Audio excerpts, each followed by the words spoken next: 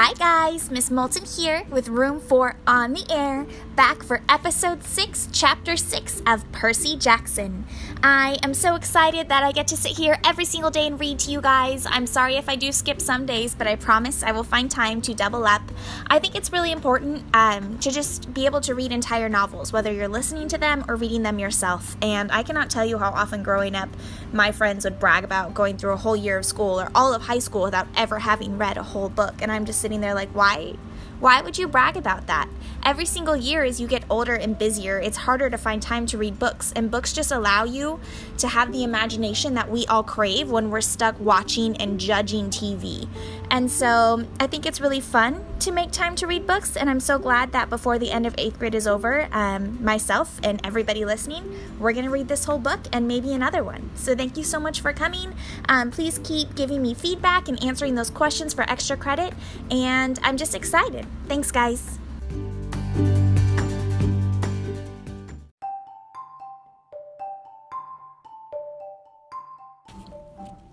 Chapter 6, I Become Supreme Lord of the Bathroom. Once I got over the fact that my Latin teacher was a horse, we had a nice tour, though I was careful not to walk behind him. I'd done Pooper Scooper Patrol and the Macy's Thanksgiving Day Parade a few times, and I'm sorry, I did not trust Chiron's back end the way I trusted his front. We passed the volleyball pit. Several of the campers nudged each other. One pointed to the Minotaur horn I was carrying. Another said, "That's him." Most of the campers were older than me. Their satyr friends were bigger than Grover, all of them trotting around in orange Camp Half-Blood t-shirts, with nothing else to cover their bare, shaggy hindquarters. I wasn't normally shy, but the way they stared at me made me feel uncomfortable. I felt like they were expecting me to do a flip or something. I looked back at the farmhouse. It was a lot bigger than I'd realized. 4 stories tall, sky blue with white trim, like an upscale seaside resort. I was checking out the brass eagle, weather vane, on the top, and something caught my eye. A shadow in the uppermost window of the attic gable.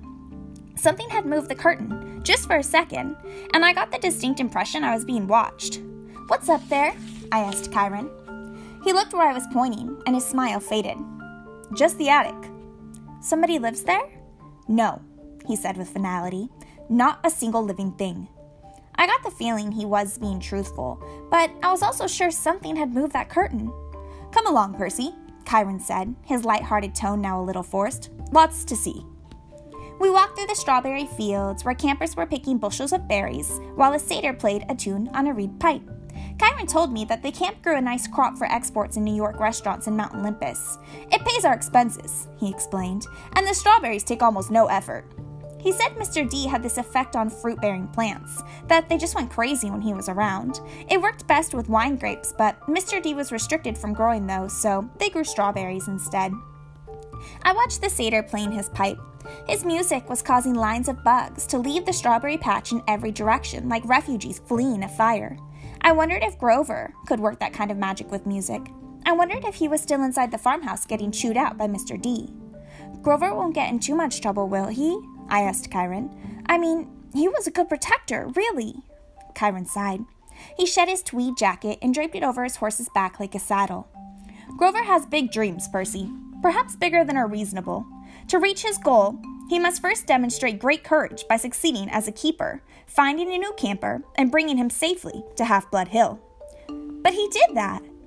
"I might agree with you," Chiron said, "but it is not my place to judge. Dionysus and the Council of Cloven Elders must decide. I'm afraid they might not see this assignment as a success. After all, Grover lost you in New York. Then there's the unfortunate fate of your mother. And the fact that Grover was unconscious when you dragged him over the property line? The council might question whether this shows any courage on Grover's part." I wanted to protest. None of what happened was Grover's fault. I also felt really, really guilty. If I hadn't given Grover the slip at the bus station, he might not have gotten in trouble. "He'll get a second chance, won't he?" Chiron winced. "I'm afraid that was Grover's second chance, Percy. The council was not anxious to give him another, either, after what happened the first time 5 years ago. Olympus knows. I advised them to wait longer before trying again. He's still so small for his age." "How old is he?" "Oh, 28. "What? And he's in 6th grade?" "Satyrs mature half as fast as humans, Percy. Grover has been the equivalent of a middle school student for the past 6 years. That's horrible. Quite, Chiron agreed. At any rate, Grover is a late bloomer, even by satyr standards, and not yet very accomplished at woodland magic. Alas, he was anxious to pursue his dream. Perhaps now he will find some other career. That's not fair, I said. What happened the first time? Was it really so bad? Chiron looked away quickly. Let's move along, shall we? But I wasn't ready to let the subject drop. Something had occurred to me when Chiron talked about my mother's fate, as if he were intentionally avoiding the word death. The beginnings of an idea, a tiny, hopeful fire started forming in my mind. Chiron, I said, if the gods and Olympus and all that are real... Yes, child? Does that mean the underworld is real too? Chiron's expression darkened. Yes, child. He paused, as if choosing his words carefully. There is a place where spirits go after death, but for now, until we know more, I would urge you to put that out of your mind. What do you mean, until we know more? Come, Percy, let's see the woods. As we got closer, I realized how huge the forest was. It took up at least a quarter of the valley, with trees so tall and thick you could imagine nobody had been in there since the Native Americans. Chiron said, the woods are stocked, if you care to try your luck, but go armed. Stocked with what? I asked. Armed with what? You'll see. Capture the flag is Friday night. Do you have your own sword and shield? My own... No, Chiron said. I don't suppose you do. I think a size 5 will do. I'll visit the armory later. I wanted to ask what kind of summer camp had an armory, but there was too much else to think about, so the tour continued. We saw the archery range, the canoeing lake, the stables, which Chiron didn't seem to like very much, the javelin range, the sing-along amphitheater, and the arena where Chiron said they held sword and spear fights. Sword and spear fights? I asked. Cabin challenges and all that, he explained. Not lethal, usually. Oh yes, and there's the mess hall. Chiron pointed to an outdoor pavilion framed in white Grecian columns on a hill overlooking the sea. There were a dozen stone picnic tables, no roof, no walls. What do you do when it rains? I asked. Chiron looked at me as if I'd gone a little weird. We still have to eat, don't we? I decided to drop the subject. Finally, he showed me the cabins. There were 12 of them nestled in the woods by the lake. They were arranged in a U, with 2 at the base and 5 in a row of either side, and they were without a doubt the most bizarre collection of buildings I had ever seen. Except for the fact that each had a large brass number above the door, odds on the left side, evens on the right, they looked absolutely nothing alike. Number 9 had smokestacks like a tiny factory. Number 4 had tomato vines on the walls and a roof made out of real glass. 7 seemed to be made of solid gold, which gleamed so much in the sunlight it was almost impossible to look at. They all faced a commons area about the size of a soccer field, dotted with Greek statues, fountains, flower beds, and a couple of basketball hoops, which were more my speed. In the center of the field was a huge stone-lined fire pit. Even though it was a warm afternoon, the hearth smoldered. A girl about 9 years old was tending the flames, poking the coals with a stick. The pair of cabins at the end of the field, numbers 1 and 2, looked like his and hers mausoleums, big, white marble boxes with heavy columns in front. Cabin 1 was the biggest and bulkiest of the 12. Its polished bronze doors shimmered like a hologram, so that from different angles, lightning bolts seemed to streak across them.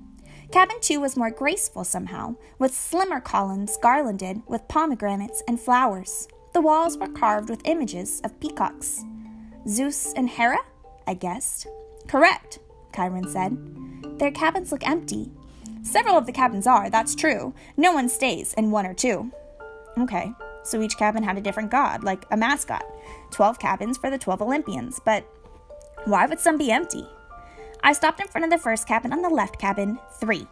It wasn't high and mighty like cabin 1, but long and low and solid. The outer walls were made of rough gray stone and studded with pieces of seashell and coral, as if the slabs had been hewn straight from the bottom of the ocean. I peeked inside the open doorway, and Chiron said, "Oh, I wouldn't do that." Before he could pull me back, I caught the salty scent of the interior, like the wind on the shore at Montauk. The interior walls glowed like abalone. There were 6 empty bunk beds with silk sheets turned down, but there was no sign anyone had ever slept there. The place felt sad and lonely. I was glad when Chiron put his hand on my shoulder and said, "Come along, Percy." Most of the other cabins were crowded with campers. Number 5 was a bright red, a real nasty paint job, as if the color had been splashed on with buckets and fists. The roof was lined with barbed wire. A stuffed wild boar's head hung over the doorway, and its eyes seemed to follow me. Inside, I could see a bunch of mean-looking kids, both girls and boys, arm wrestling and arguing with each other while rock music blared. The loudest was a girl maybe 13 or 14. She wore a size XXL Camp Half-Blood t-shirt under a camouflage jacket. She zeroed in on me and gave me an evil sneer. She reminded me of Nancy Bobofit, though the camper girl was much bigger and tougher looking, and her hair was long and stringy and brown instead of red. I kept walking, trying to stay clear of Chiron's hooves. "We haven't seen any other centaurs," I observed. "No," said Chiron sadly. "My kinsmen are wild and barbaric folk, I'm afraid. You might encounter them in the wilderness or at major sporting events, but you won't see any here." "You said your name was Chiron. Are you really—" He smiled down at me.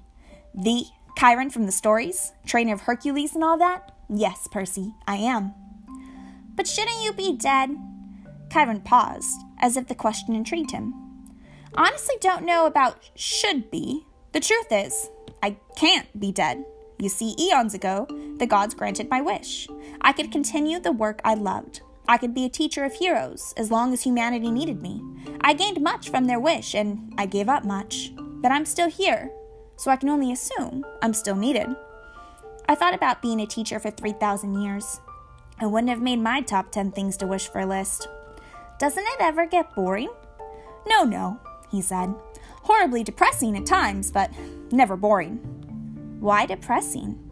Chiron seemed to turn hard of hearing again. "Oh, look," he said. "Annabeth is waiting for us." The blonde girl I'd met at the big house was reading a book in front of the last cabin on the left, number 11.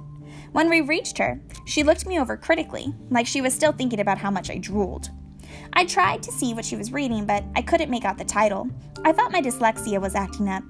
And then I realized the title wasn't in English. The letters looked Greek to me. I mean, literally Greek. They were pictures of temples and statues and different kinds of columns like those in the architecture book. "Annabeth," Chiron said, "I have master's archery class at noon. Would you take Percy from here?" "Yes, sir." "Cabin 11, Chiron told me, gesturing toward the doorway. "Make yourself at home." Out of all the cabins, 11 looked most like a regular old summer camp cabin, with the emphasis on old. The thresholds were worn down, the brown paint peeling. Over the doorway was one of the doctor symbols, a winged pole with 2 snakes wrapped around it. What did they call it? A caduceus? Inside, it was packed with people, both boys and girls, way more than the number of bunk beds. Sleeping bags were spread all over the floor. It looked like a gym where the Red Cross had set up an evacuation center. Chiron didn't go in. The door was too low for him, but when the campers saw him, they all stood and bowed respectfully. "Well then," Chiron said, "good luck, Percy. I'll see you at dinner." He galloped away toward the archery range. I stood in the doorway looking at the kids. They weren't bowing anymore. They were staring at me, sizing me up. I knew the routine. I'd gone through it at enough schools. "Well?" Annabeth prompted. "Go on." So naturally, I tripped coming in the door and made a total fool of myself. There were some snickers from the campers, but none of them said anything. Annabeth announced, "Percy Jackson, meet cabin 11. "Regular or undetermined?" somebody asked. I didn't know what to say, but Annabeth said, "Undetermined." Everybody groaned. A guy who was a little older than the rest came forward. Now, campers. That's what we're here for. Welcome, Percy. You can have that spot on the floor right over there." The guy was about 19, and he looked pretty cool. He was tall and muscular, with short-cropped sandy hair and a friendly smile. He wore an orange tank top, cut-off sandals, and leather necklace with 5 different colored clay beads. The only thing unsettling about his appearance was a thick white scar that ran from just beneath his right eye to his jaw, like an old knife slash. "This is Luke," Annabeth said, and her voice sounded different somehow. I glanced over and could have sworn she was blushing. She saw me looking, and her expression hardened again. "He's your counselor for now." "For now?" I asked. "You're undetermined," Luke explained patiently. "They don't know what cabin to put you in, so you're here. Cabin 11 takes all newcomers, all visitors. Naturally, we would. Hermes, our patron, is the god of travelers." I looked at the tiny section of the floor they'd given me. I had nothing to put there to mark it as my own. No luggage, no clothes, no sleeping bag. Just the Minotaur's horn. I thought about setting that down, but I remembered that Hermes was also the god of thieves.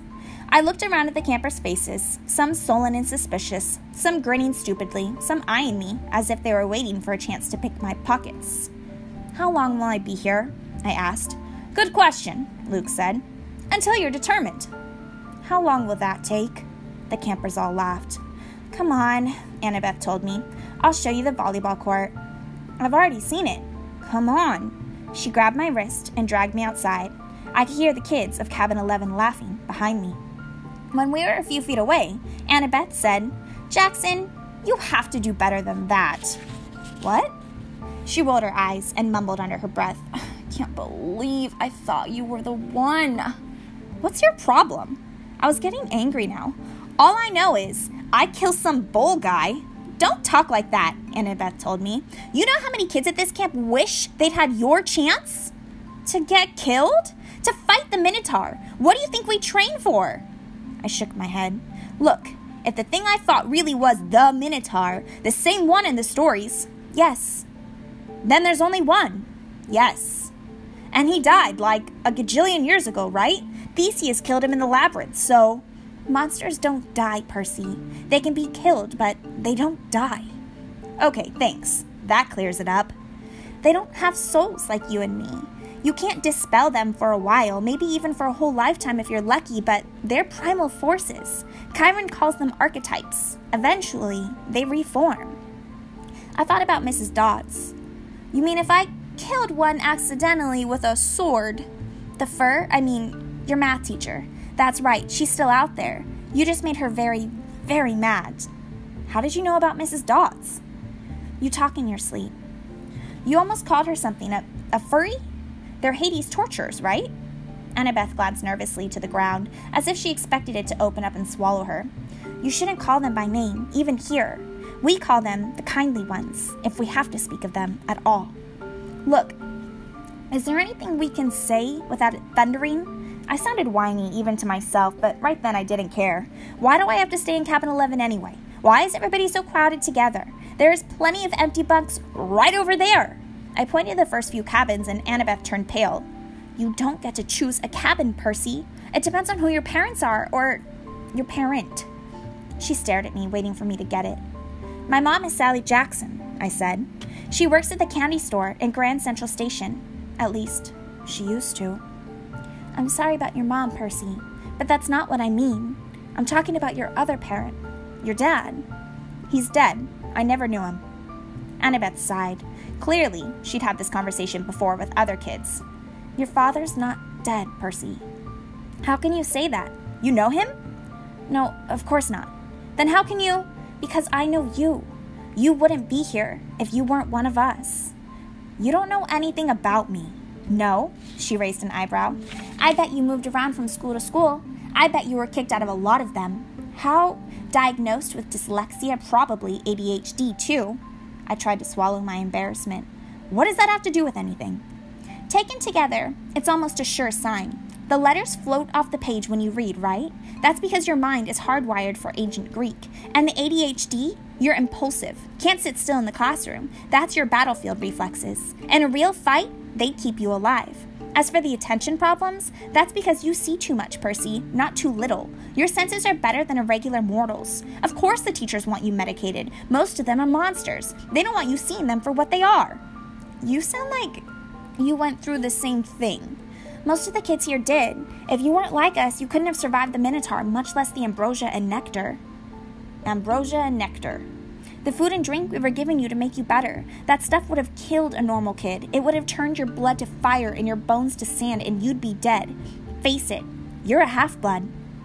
A half-blood. I was reeling with so many questions, I didn't know where to start. Then a husky voice yelled, "Well, a newbie!" I looked over. The big girl from the ugly red cabin was sauntering toward us. She had 3 other girls behind her, all big and ugly and mean-looking like her, all wearing camo jackets. "Clarice," Annabeth sighed. "Why don't you go polish your spear or something?" "Sure, Miss Princess," the big girl said, "so I can run you through with it Friday night." Ereokrakas, Annabeth said, which I somehow understood was Greek for, go to the crows, though I had a feeling it was worse curse than it sounded. You don't stand a chance. We'll pulverize you, Clarice said, but her eye twitched. Perhaps she wasn't sure she could follow through on the threat. She turned toward me. Who's this little runt? Percy Jackson, Annabeth said. Meet Clarice, daughter of Ares. I blinked. Like the god of war? Clarice sneered. You got a problem with that? No, I said, recovering my wits. It explains the bad smell. Clarice growled. We got an initiation ceremonies for newbies, Prissy. Percy. Whatever. Come on, I'll show you. Clarice, Annabeth tried to say. Stay out of it, wise girl. Annabeth looked panicked. Annabeth looked pained, but she did stay out of it, and I didn't really want her help. I was the new kid. I had to earn my own rep. I handed Annabeth my Minotaur horn and got ready to fight, but before I knew it, Clarice had me by the neck and was dragging me toward a cinder block building that I knew immediately was the bathroom. I was kicking and punching. I'd been in plenty of fights before, but this big girl Clarice had hands like iron. She dragged me into the girls' bathroom. There was a line of toilets on one side and a line of shower stalls down the other. It smelled just like any public restroom, and I was thinking, as much as I could think, with Clarice ripping my hair out, that if this place belonged to the gods, they should have been able to afford classier Johns.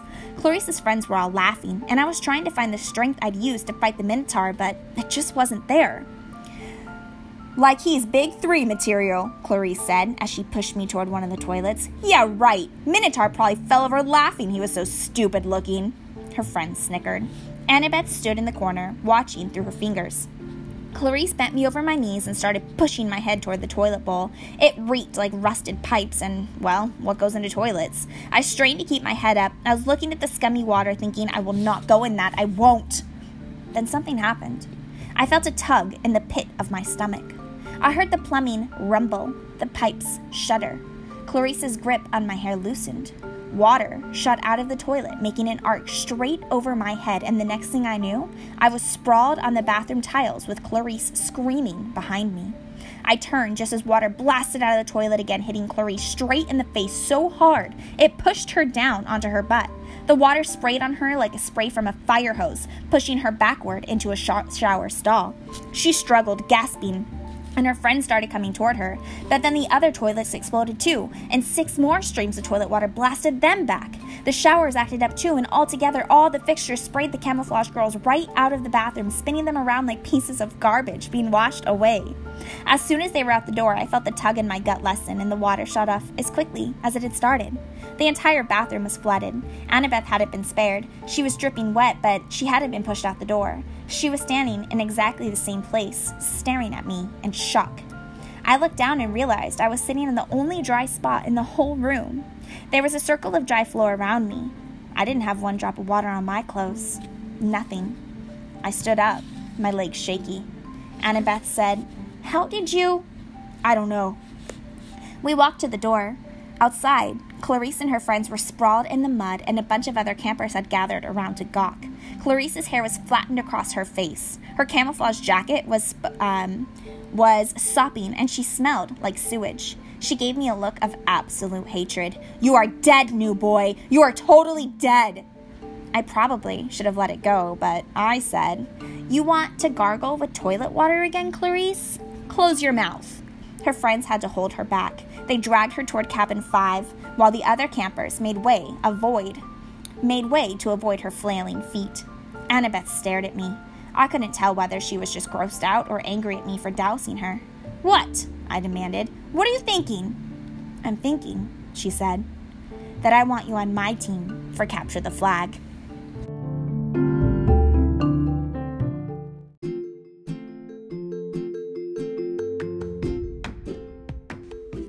Alright guys, thank you so much for tuning in to episode 6, chapter 6. We have now reached the end of this episode where I ask you extra credit questions and end with a brand new Would You Rather. Remember, you can answer these extra credit questions on Teams or at Miss_Moulton. And not only do you get extra credit, But we get to dive into some literary analysis. That means talking and thinking more deeply about the text, which is basically all you're going to do in high school language arts. So why not practice now and just have fun with it? All right, you guys, question 1. Chiron specifically avoided the word death when speaking about Percy's mom.